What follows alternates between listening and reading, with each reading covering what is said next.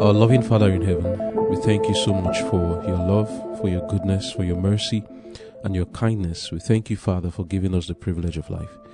We want to know you more, and we have come here to fellowship with you that we may study your word and get to know you more.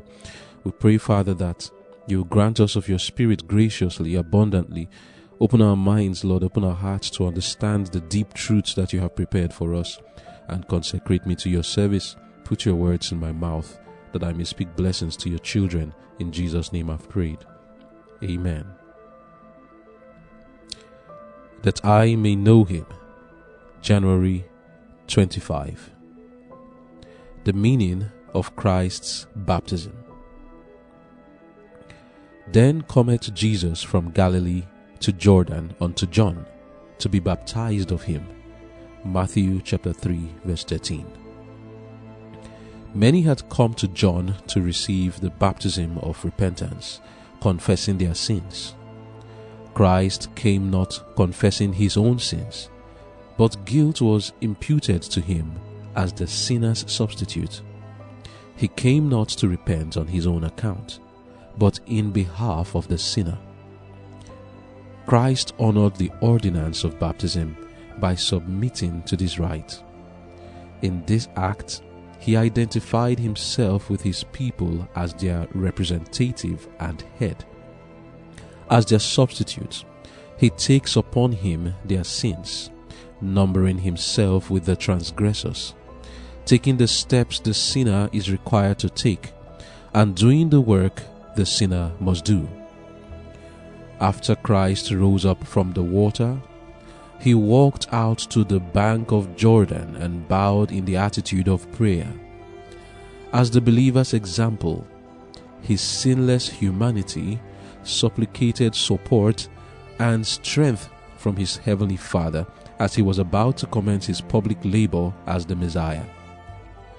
Never before had angels listened to such a prayer as Christ offered at his baptism, and they were solicitous to be the bearers of the message from the Father to his Son. But no, direct from the Father issues the light of his glory. The heavens were opened, and beams of glory rested upon the Son of God, and assumed the form of a dove, in appearance like burnished gold. The dovelike form was emblematical of the meekness and gentleness of Christ. From the opening heavens came these words: "This is my beloved Son, in whom I am well pleased." Notwithstanding, the Son of God was clothed with humanity, yet Jehovah with his own voice assures him of his sonship with the eternal. In this manifestation to his Son, God accepts humanity as exalted through the excellence of his beloved Son. Christ's prayer on the banks of the Jordan includes everyone who will believe in him. The promise that you are accepted in the beloved comes to you. God said, "This is my beloved Son, in whom I am well pleased." Christ has cleaved the way for you to the throne of the infinite God. Amen.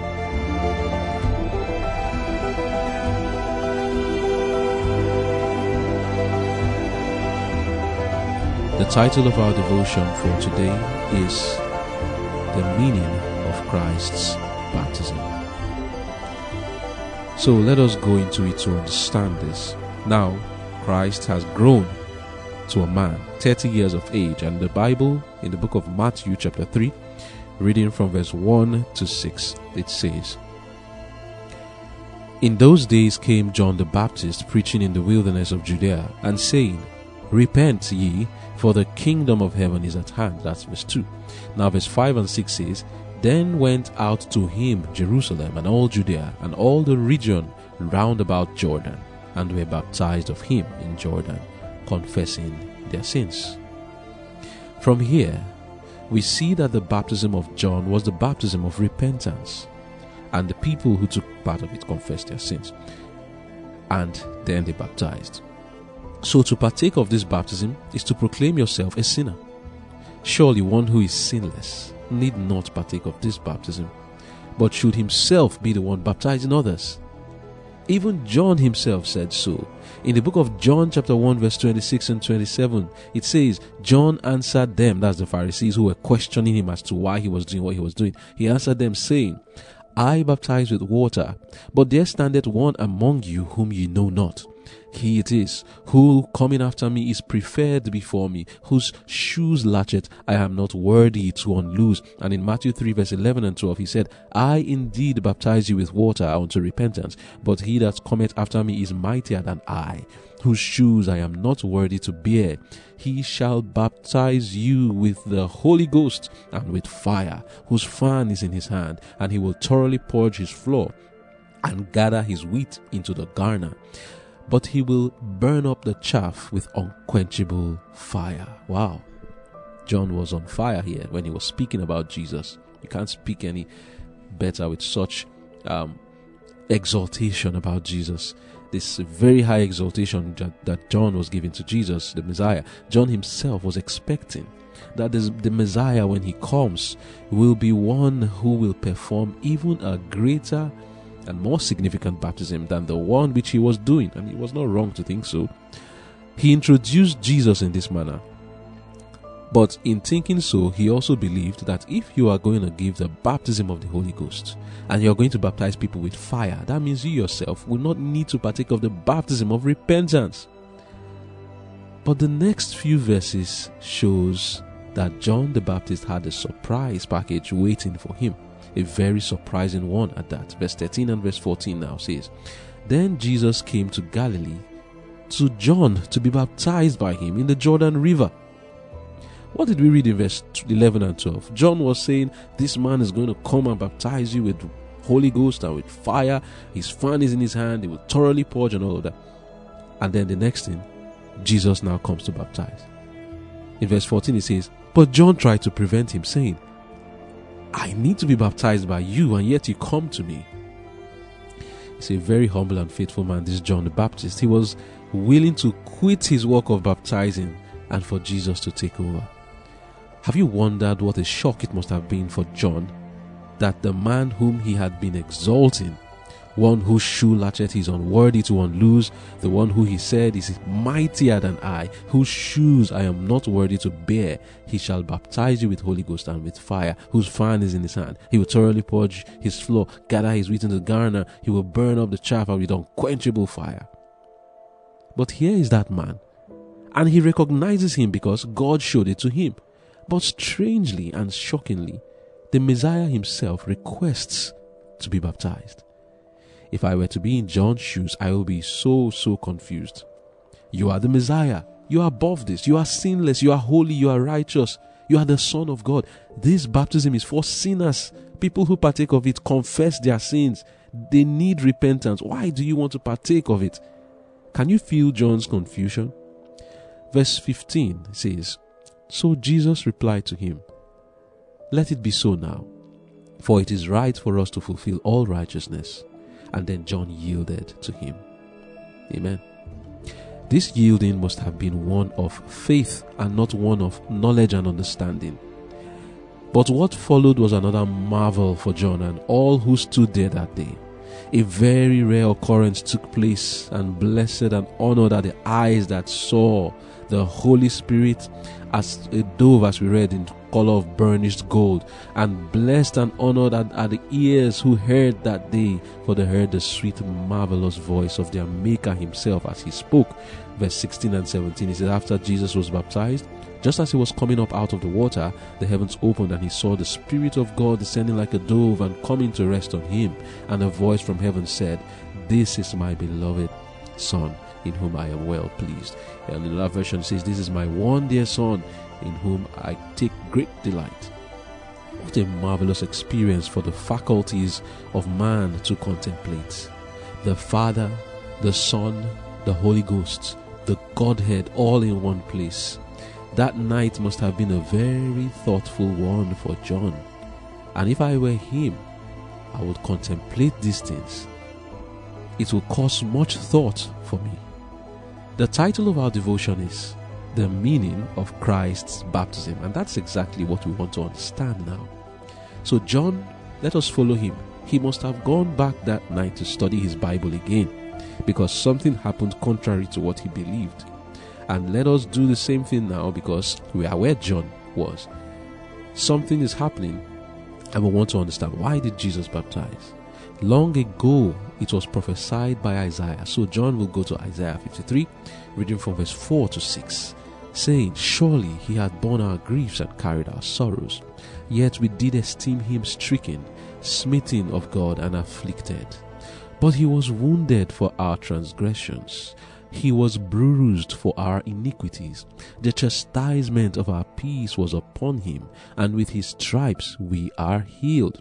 All we like sheep have gone astray. We have turned everyone to his own way." And then the next statement would cause contemplation for us now. It says, "And the Lord has laid on him the iniquity of us all."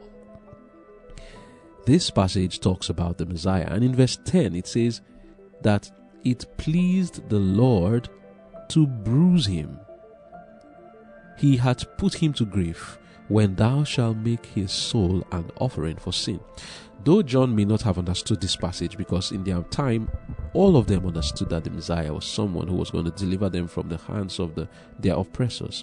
Though John still knew that there was need for repentance, yet his understanding of the Messiah was more of a man who would come and deliver them from their oppressors while still requiring repentance from the people. That's what he understood.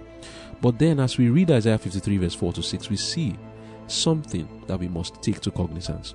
The Lord laid on Jesus all our iniquities. And what does this mean? 2 Corinthians 5 verse 21 makes us to understand the depth. What does it mean that God laid on him? Does it mean he's just dying for our sins? That's all? No. It's not just that he's dying for our sins. 2 Corinthians 5 verse 21 says, "For he hath made him to be sin for us, who knew no sin, that we might be made the righteousness of God in him." Amen. Christ did not just say, "Oh, I'm going to give myself to die for their sins." He took it. He was made sin for us. And thereby, he had to bear responsibility for sins that he did not commit.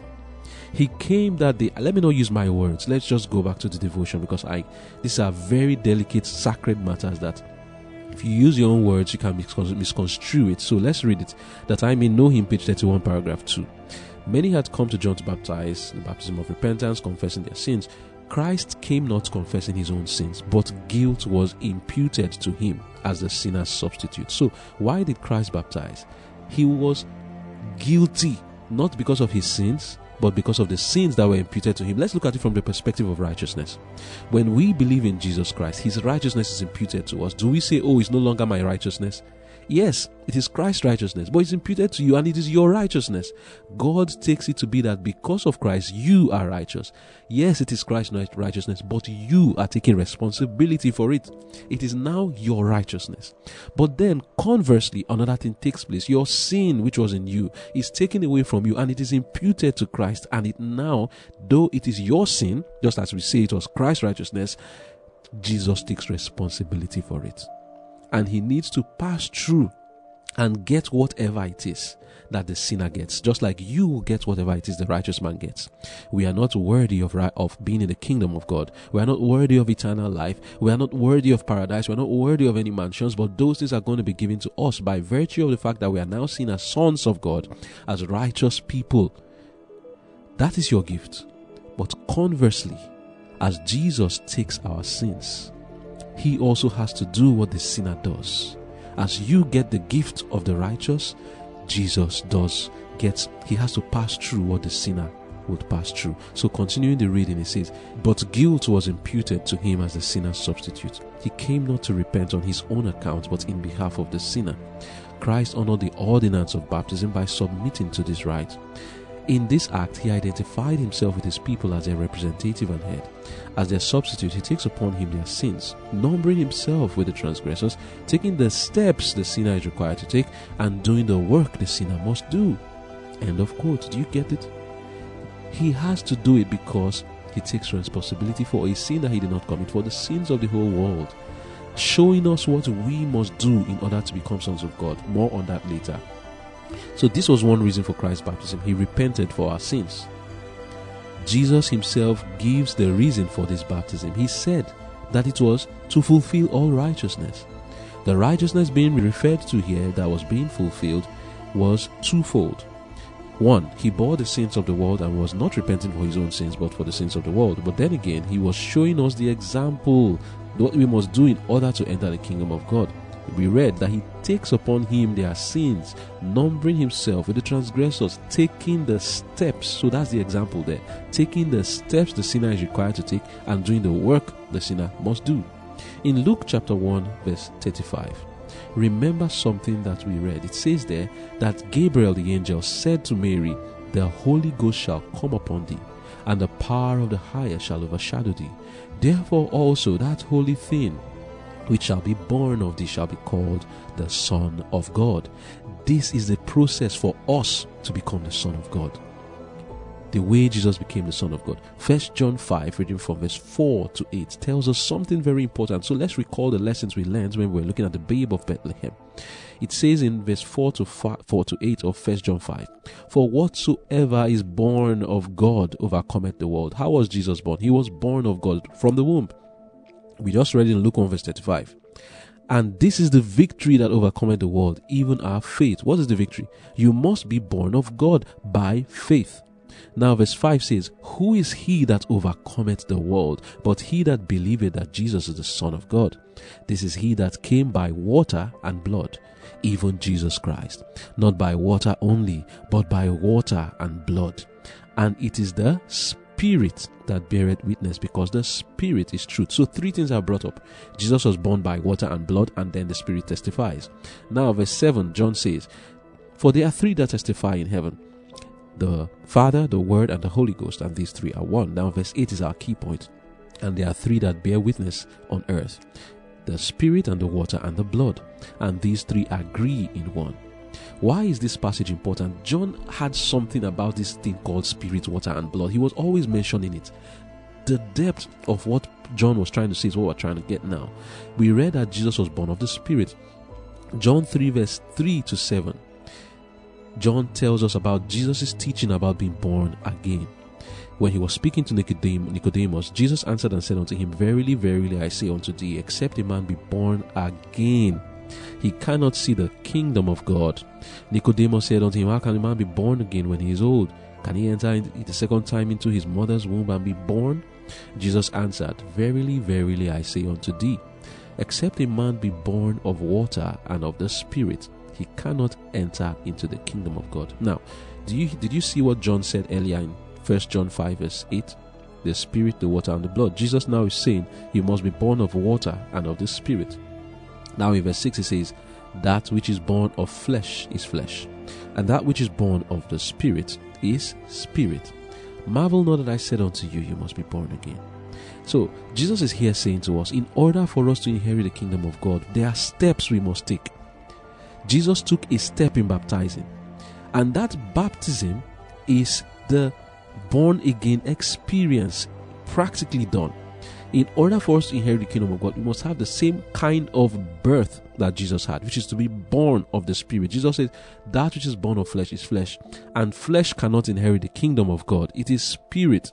We must be born of the water and of the Spirit. Now let us go back to our previous lesson.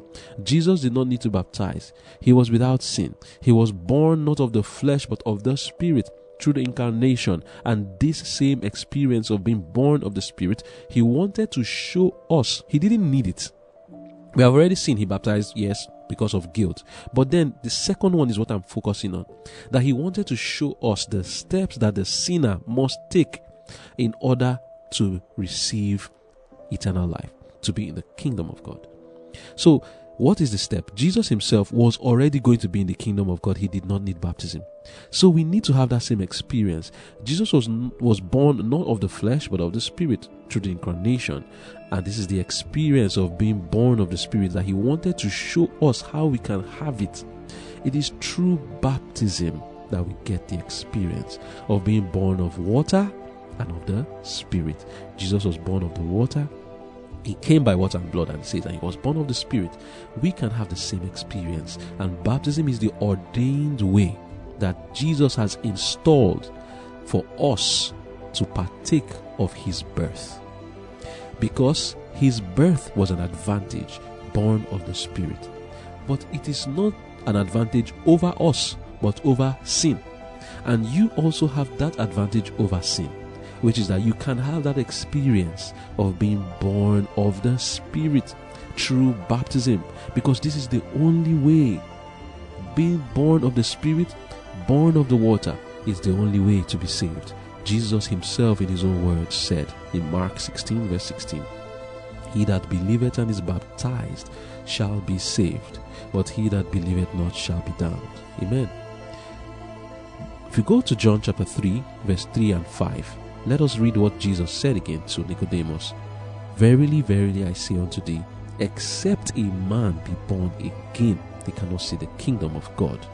And in verse 5 he said, "Except a man be born," because what does it mean to be born again? Verse 5, "To be born of water and of the Spirit, he cannot enter the kingdom of God." Jesus was already born of the Spirit.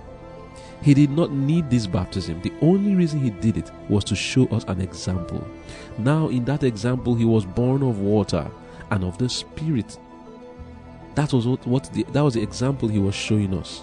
And this is the process of becoming the Son of God. Because as Jesus baptized, what happened?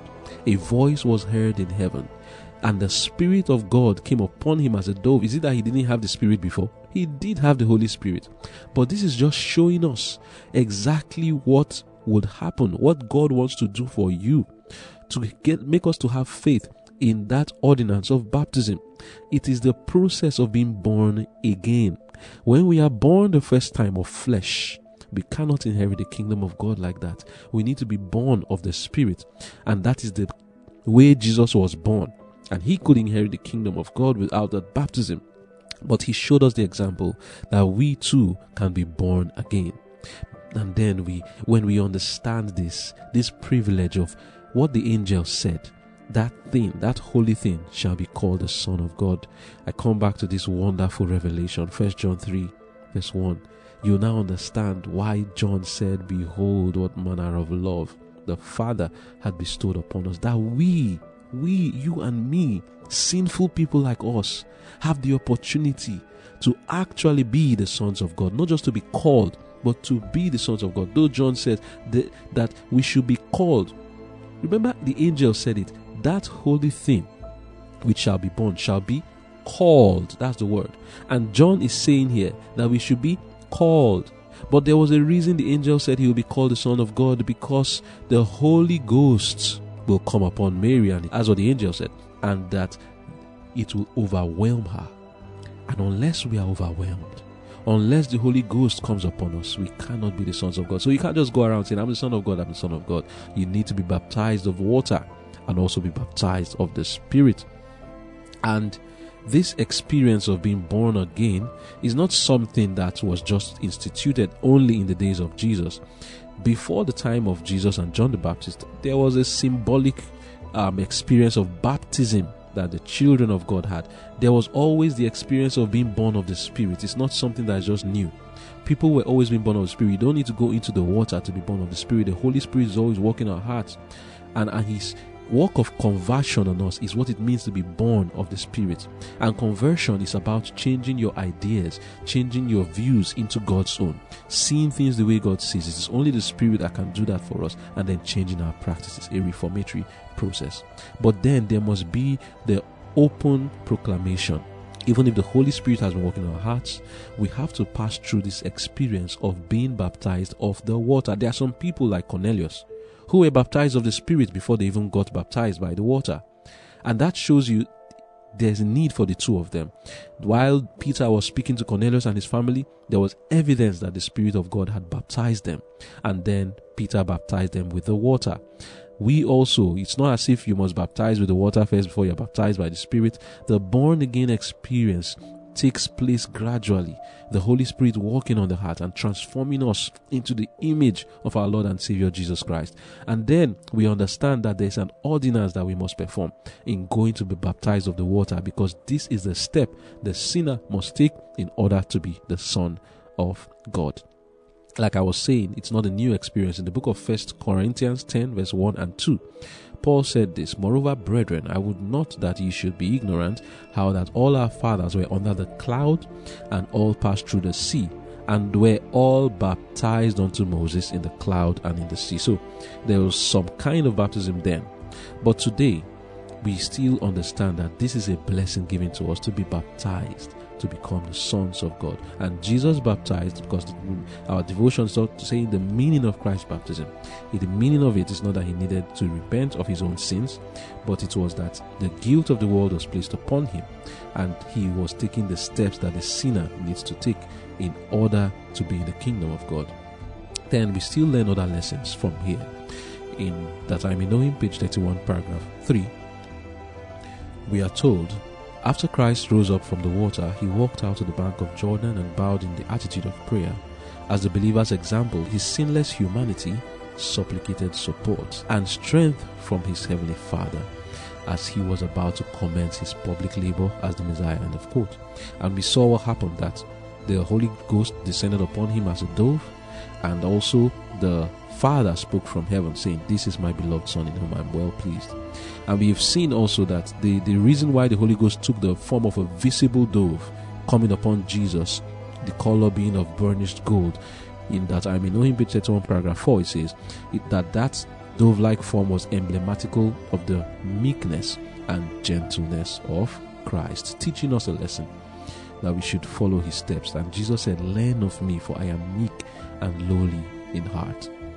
Today we still use the simile saying, "as meek as a dove." So that's a lesson for us. So the Father also declared the sonship of Jesus. It's not that Jesus did not know, but it was said for the ears of those who were there, and even for Jesus himself, because he was human. Even though he understood he was Son of God before all this time, he already understood it from the day of the Passover. He said to his Father, remember, he said to his mother also, "Wist ye not that I will be about my Father's business?" What does that tell us? He knew he was the Son of God. So that voice that said, "You are the Son of God, this is my beloved Son in whom I am well pleased," was for the ears of others. Jesus himself was in no doubt of it. But then, it was still a confirmation to him that he is the Son of God. And for others who were listening, blessed ears they were who heard those words. So it's really important for us to understand these things. And I know that there is a question that usually comes up about rebaptism, because when we talk of baptism, it may be in your mind. When we read the book of Acts chapter 19 verse 1 to 5, there was a rebaptism there. So in case you are thinking about a rebaptism, whether it is necessary, whether rebaptism can be done, yes, it can be done if you need to. Now it says here in Acts 19 verse 1, "It came to pass that while Apollos was at Corinth, Paul, having passed through the upper coast, came to Ephesus, and finding certain disciples, he said unto them, Have you received the Holy Ghost since you believed? And they said unto him, We have not so much as heard whether there be any Holy Ghost. And he said unto them, Unto what then were you baptized? And they said, Unto John's baptism. Then said Paul, John verily baptized with the baptism of repentance, saying unto the people that they should believe on him which should come after him, that is on Christ Jesus. When they heard this, they were baptized in the name of the Lord Jesus." So they baptized the second time. You see, baptism is solemn, and we should treat it as such. Jesus' prayer and the way he behaved after he came out of that baptism in solemnity, it shows us what we are to do. You see, some people do not baptize. They've entered into water. They didn't baptize. They merely entered into water and came out. The people who baptized in John's baptism came there confessing their sins and repenting and denouncing their sins. Among the young today, baptism is not really a sign to show that we are sinners in need of repentance, but a sign to show how holy we are. For some people, that's what baptism is, to show that you are holy. And then to adults, they are ashamed of baptism because it shows how sinful they are. But none need attach any of these interpretations to baptism. Baptism means death to the world and a new life in Christ. Romans 6 reading from verse 1 tells us, "What shall we say then? Shall we continue in sin that grace may abound? God forbid.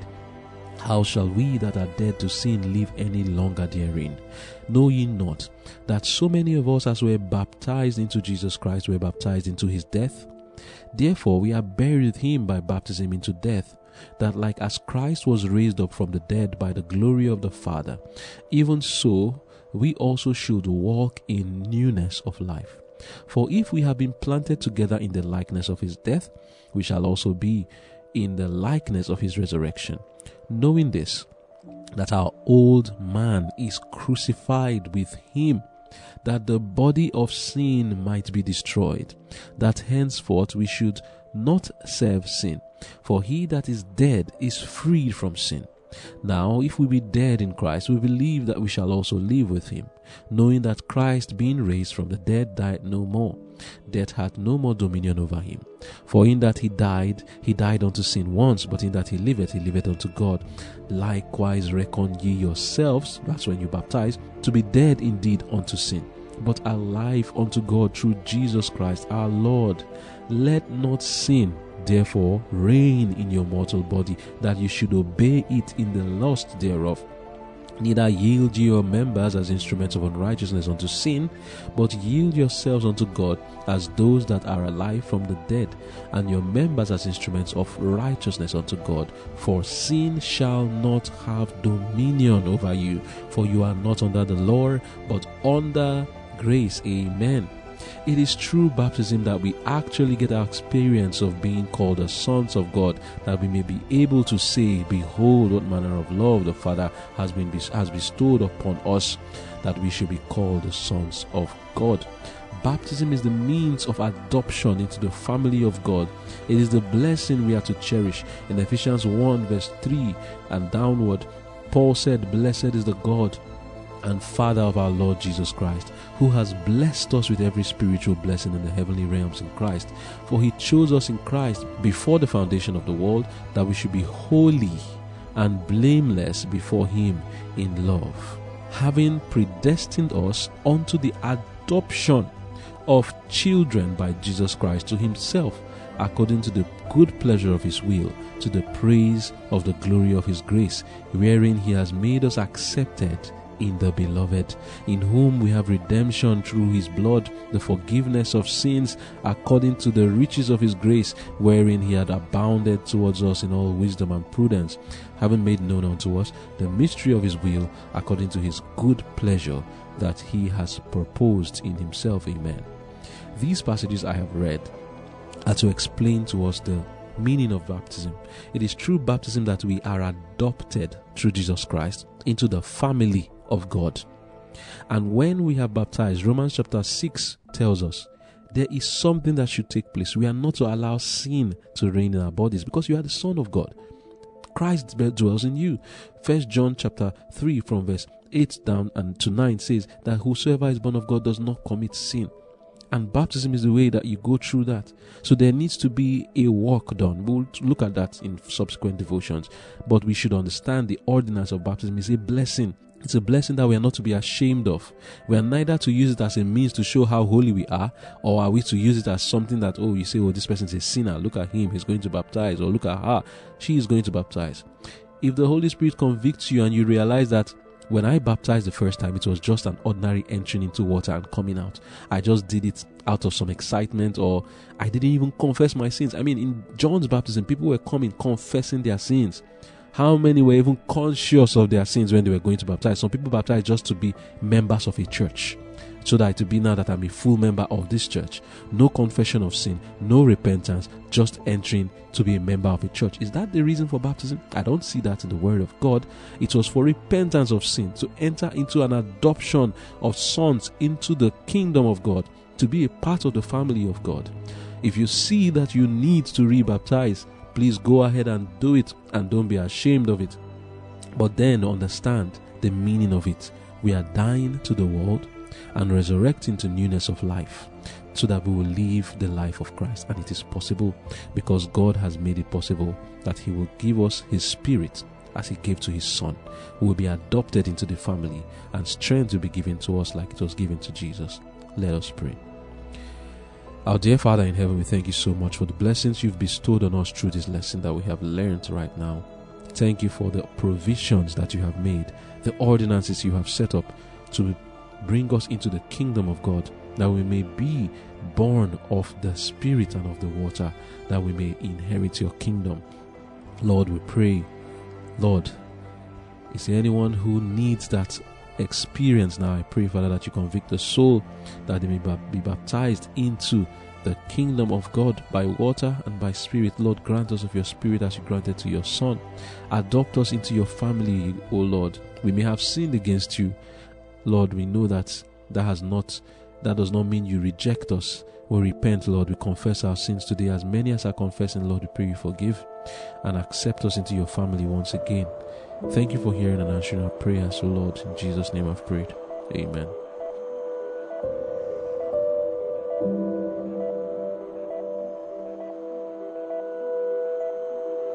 This message was brought to you by the Angel with a Strong Voice, a ministry dedicated to preparing people to stand true to God and be ready for His imminent return. For more information and free online resources, please visit www.tawasv.org.